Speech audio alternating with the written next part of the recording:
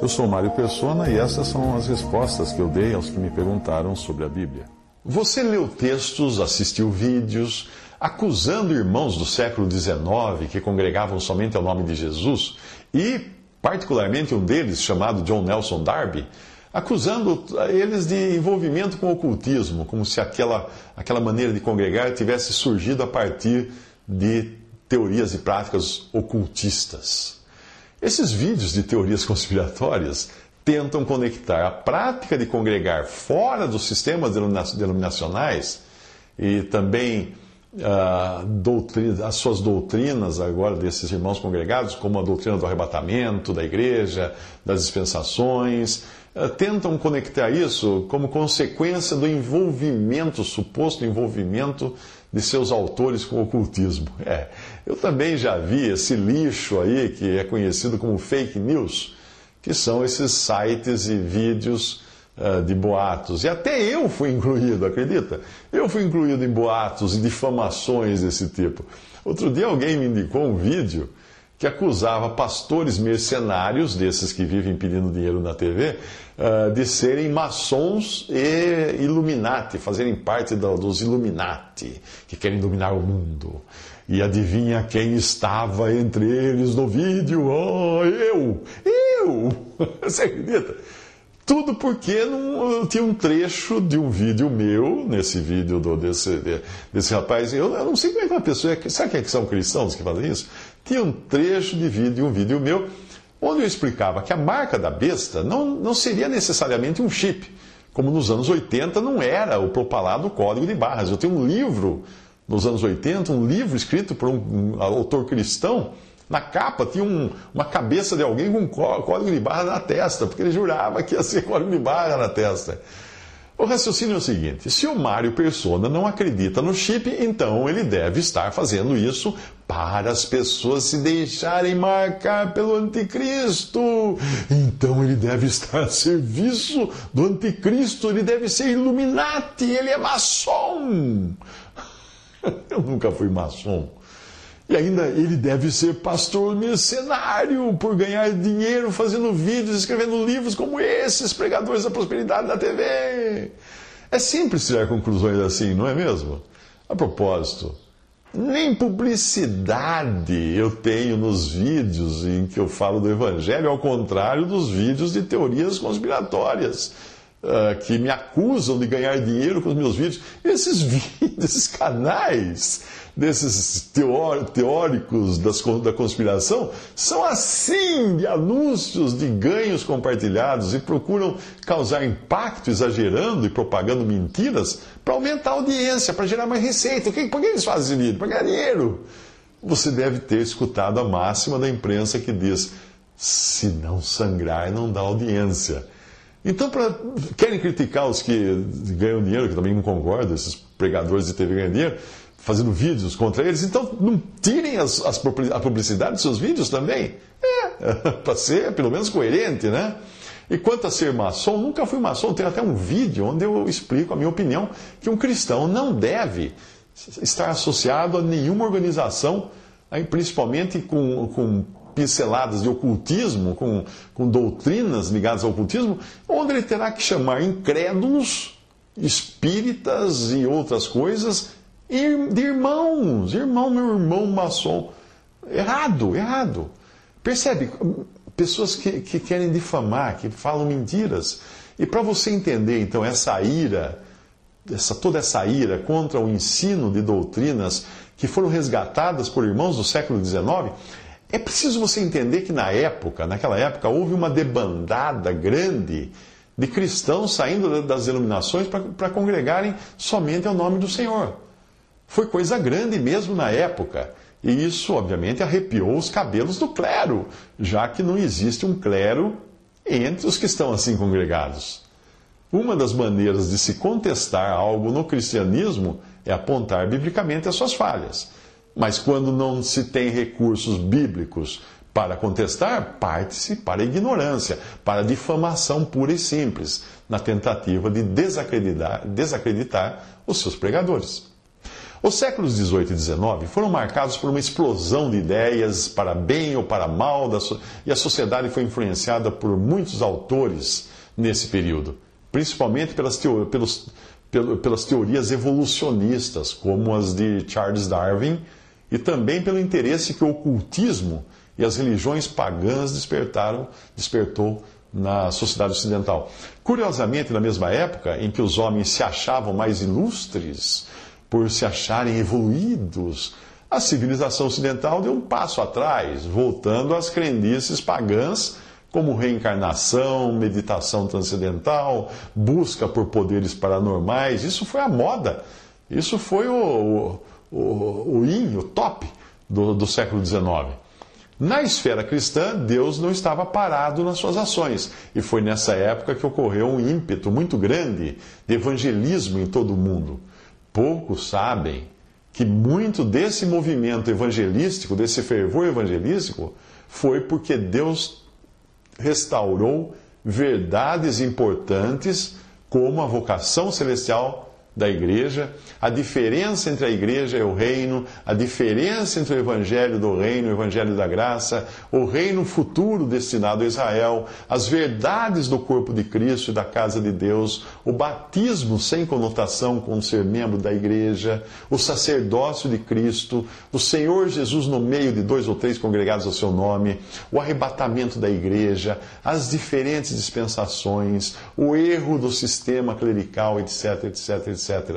Foi quando muitos cristãos despertaram para a iminente vinda do Senhor como sendo a esperança apropriada ao cristão, e não a expectativa de habitar num reino terrestre de Cristo, como eram as promessas feitas por Deus a Israel, que obviamente, segundo as profecias, eram precedidas por eventos catastróficos e juízos derramados sobre a humanidade. Para a vinda de Cristo buscar sua noiva, porém, não havia qualquer profecia de acontecimentos prévios. O próprio apóstolo Paulo, a quem foi revelada a verdade do arrebatamento da igreja, já esperava participar desse arrebatamento na sua época. Ele se inclui naquele evento quando ele diz: nós os vivos, os que ficarmos. Aos Tessalonicenses, que estavam confusos entre o destino reservado aos que dentre eles já tinham partido e o que eles deviam esperar do futuro em razão das constantes perseguições, Paulo escreveu assim: não quero, irmãos, que sejais ignorantes acerca dos que já dormem, ou seja, dos que tinham morrido, para que não vos entristeçais como os demais que não têm esperança. Porque se cremos que Jesus morreu e ressuscitou, assim também os que em Jesus dormem, Deus os tornará a trazer com ele. Dizemo-vos, pois, isto, pela palavra do Senhor, que nós, os que ficarmos vivos para a vinda do Senhor, não precederemos os que dormem, porque o mesmo Senhor descerá do céu com alarido e com voz de arcanjo e com a trombeta de Deus, e os que morreram em Cristo ressuscitarão primeiro. Depois nós, os que ficarmos vivos, seremos arrebatados juntamente com eles nas nuvens, a encontrar o Senhor. Onde? Na terra? Não, nos ares. E assim estaremos sempre com o Senhor. Portanto, consolai-vos uns aos outros com estas palavras. 1 Tessalonicenses 4, de 13 a 18. Como aconteceu na parábola das 10 virgens, a passagem do século XVIII para o XIX encontrou uma cristandade em geral mergulhada num marasmo de rituais e formas. Alguns séculos antes, Deus havia levantado alguns homens, no que foi conhecido como Reforma Protestante, para resgatarem a doutrina da justificação pela fé. Então, na época, coberta pelo entulho das doutrinas da Igreja Romana, e também para fazer oposição ao ímpio sistema papal de venda de indulgências e outros crimes horríveis praticados pela Igreja de Roma, pela Igreja Católica Romana. Mas aquele movimento se arrefeceu, esfriou, quando até mesmo os seus expoentes se aliaram aos poderosos do mundo em busca de proteção. Isso você estuda em história hoje. E logo nós vimos surgir as diversas igrejas reformadas, algo até então inédito, porque não tinha sido visto isso no cristianismo antes. É claro que sempre existiram pequenos grupos de cristãos aqui e ali que se opunham ao poder de Roma, mas com a época posterior à Reforma Protestante, o que se viu foi a institucionalização da divisão e a criação de novos feudos feudos de poder seguindo o mesmo modelo da Igreja Romana. Como se costuma dizer, a fruta não cai longe da árvore. Então, quando nós chegamos à virada para o século XIX, o que se via era um cristianismo apático, pois, tardando o esposo, tosquenejaram todas e adormeceram. Mas à meia-noite ouviu-se um clamor. Aí vem o esposo, saí-lhe ao encontro. Mateus 25, de 5 a 6. Esses irmãos que no século XIX saíram do arraial religioso para congregar somente ao nome do Senhor, deram esse brado. Aí vem o esposo, saí-lhe ao encontro. Eles deram esse brado quando eles colocaram ênfase no iminente arrebatamento da noiva, a igreja, para encontrar o noivo nos ares, algo que não era dito até então. Pelo menos no período de trevas, do romanismo e depois seguido do protestantismo, à semelhança do que havia ocorrido no período da Reforma Protestante, Deus estava levantando alguns irmãos, não com novas revelações ou com profecias inéditas, não. Apenas com a direção do Espírito Santo no entendimento da palavra de Deus para tirar, resgatar de entre aquele entulho de tradição religiosa verdades preciosas que estavam na Bíblia escondidas lá, porém há muito esquecidas e abandonadas. Muitos cristãos passaram então a entender o que era efetivamente a igreja, a sua vocação e destino, que eram distintos da vocação e destino de Israel. E muitos se apartaram dos sistemas religiosos que existiam na época, para estarem congregados somente ao nome do Senhor, como ensinava Mateus 18, 20. E dentre eles havia irmãos que passaram a pregar e a escrever sobre o assunto da iminente vinda de Cristo para a igreja, com frescor que não era visto nos sonolentos cultos católicos e protestantes, geralmente voltados e preocupados com questões mais terrenas e mundanas. Enquanto a maioria achava que antes de o Senhor voltar era preciso acontecer muita coisa, até a urgência de se pregar o Evangelho tinha sido deixada de lado. Mas com esse movimento ocorrido no início do século XIX, muitos cristãos ficaram sabendo que o Senhor poderia voltar a qualquer momento e que as profecias que diziam respeito ao estabelecimento do reino na terra só aconteceriam depois da vinda de Jesus para arrebatar a sua igreja e se encontrar com os seus salvos nos ares. O despertar para a vinda de Jesus buscar sua igreja a qualquer momento estimulou muitos a saírem pelo mundo para pregar o Evangelho da graça.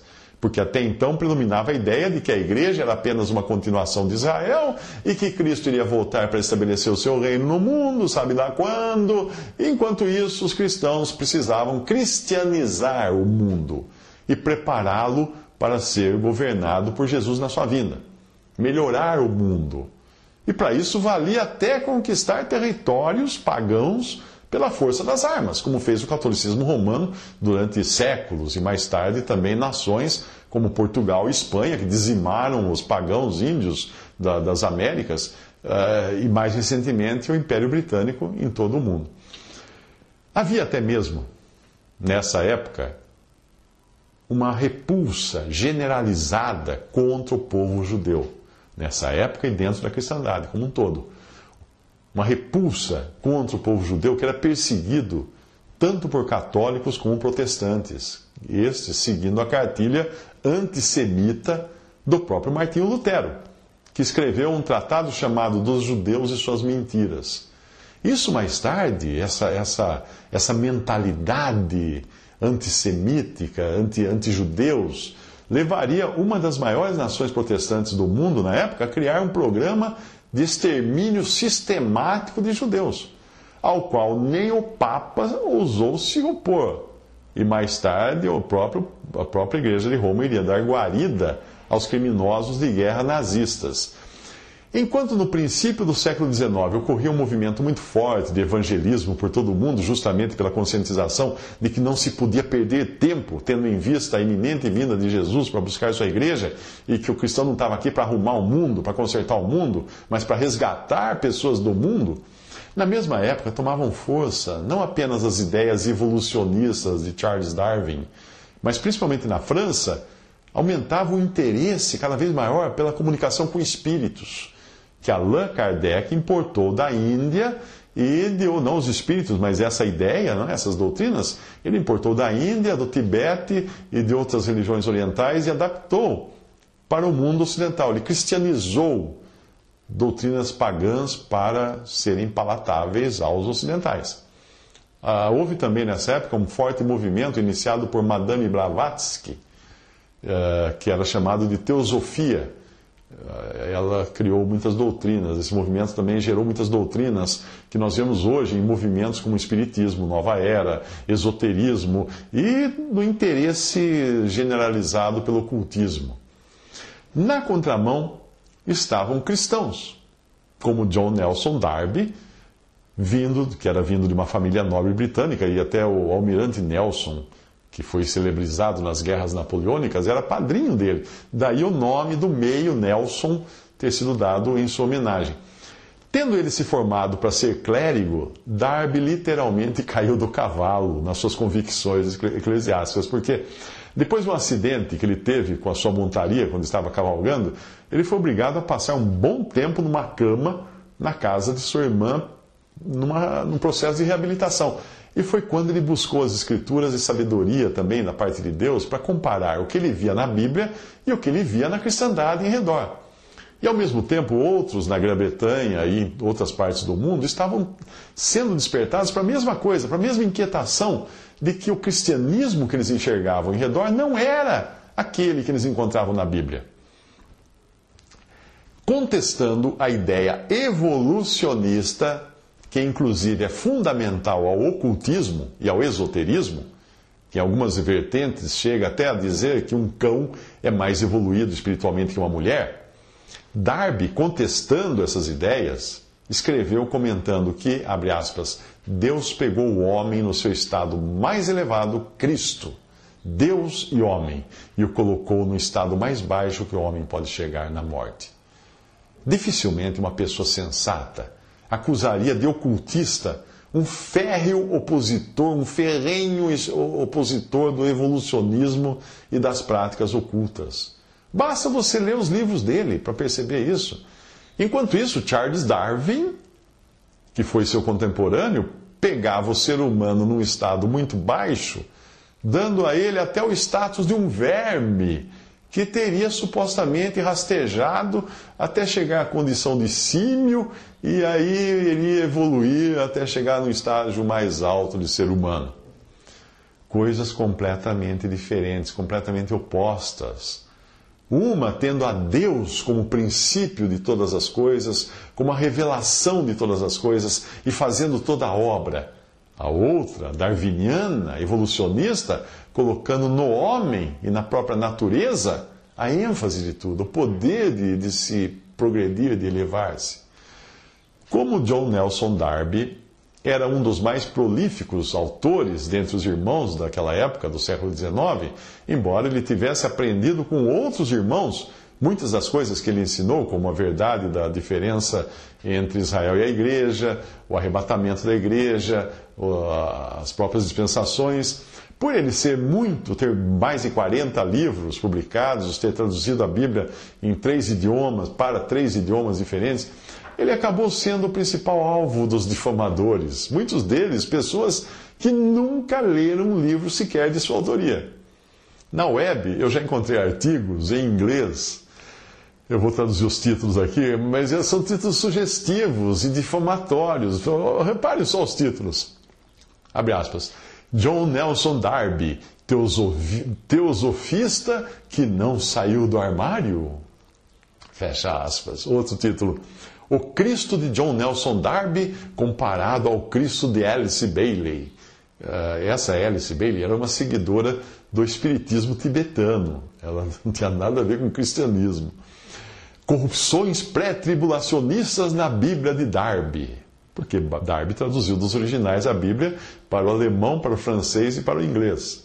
E aí devem ter encontrado corrupções pré-tribulacionistas. Outro título, John Nelson Darby esperava por aquele que virá, ou aquele que há de vir. O artigo, nesse caso, dizia ser a mesma expressão, aquele que há de vir, a mesma expressão que é usada por adeptos da nova era, que esperam pelo anticristo.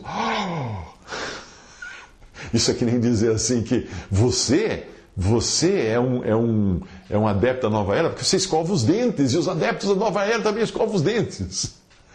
Mais um título agora. Marcas ocultistas e da nova era na tradução da Bíblia de Darby. Outro título. Darby esperava por aquele vindo em carne. Mais uma vez, o artigo diz que os que esperam pelo anticristo esperam um que venha em carne. Bom, portanto, sempre que você ouvir difamações desse tipo, procure se perguntar. Pergunta assim: a quem interessaria difamar irmãos que só buscam congregar ao nome do Senhor Jesus, sem templos, sem dízimos e principalmente sem uma instituição e um clero que mantenha os leigos no cabresto? A quem interessaria difamar irmãos assim? Né? Eu tenho certeza de que você vai saber dar a resposta para essa pergunta. Visite respondi.com.br. Visite 3minutos.net.